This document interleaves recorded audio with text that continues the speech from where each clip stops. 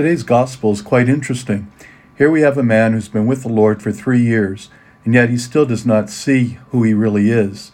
He gets so frustrated with being anointed with this oil that he wanted to sell to feed the poor, and yet he didn't see the great gift that was coming in the power of the resurrection.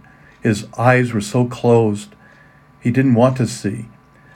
And that refers back to our responsorial psalm today. The Lord is my light and my salvation. If Judas had only opened his eyes, he would have seen clearly what was right before him, the incredible grace and mercy of God.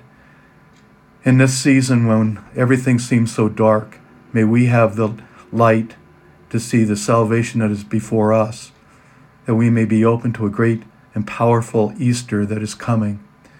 It may not be on a specific day this year, but Easter, it will be here, and we'll celebrate the great love and mercy of God.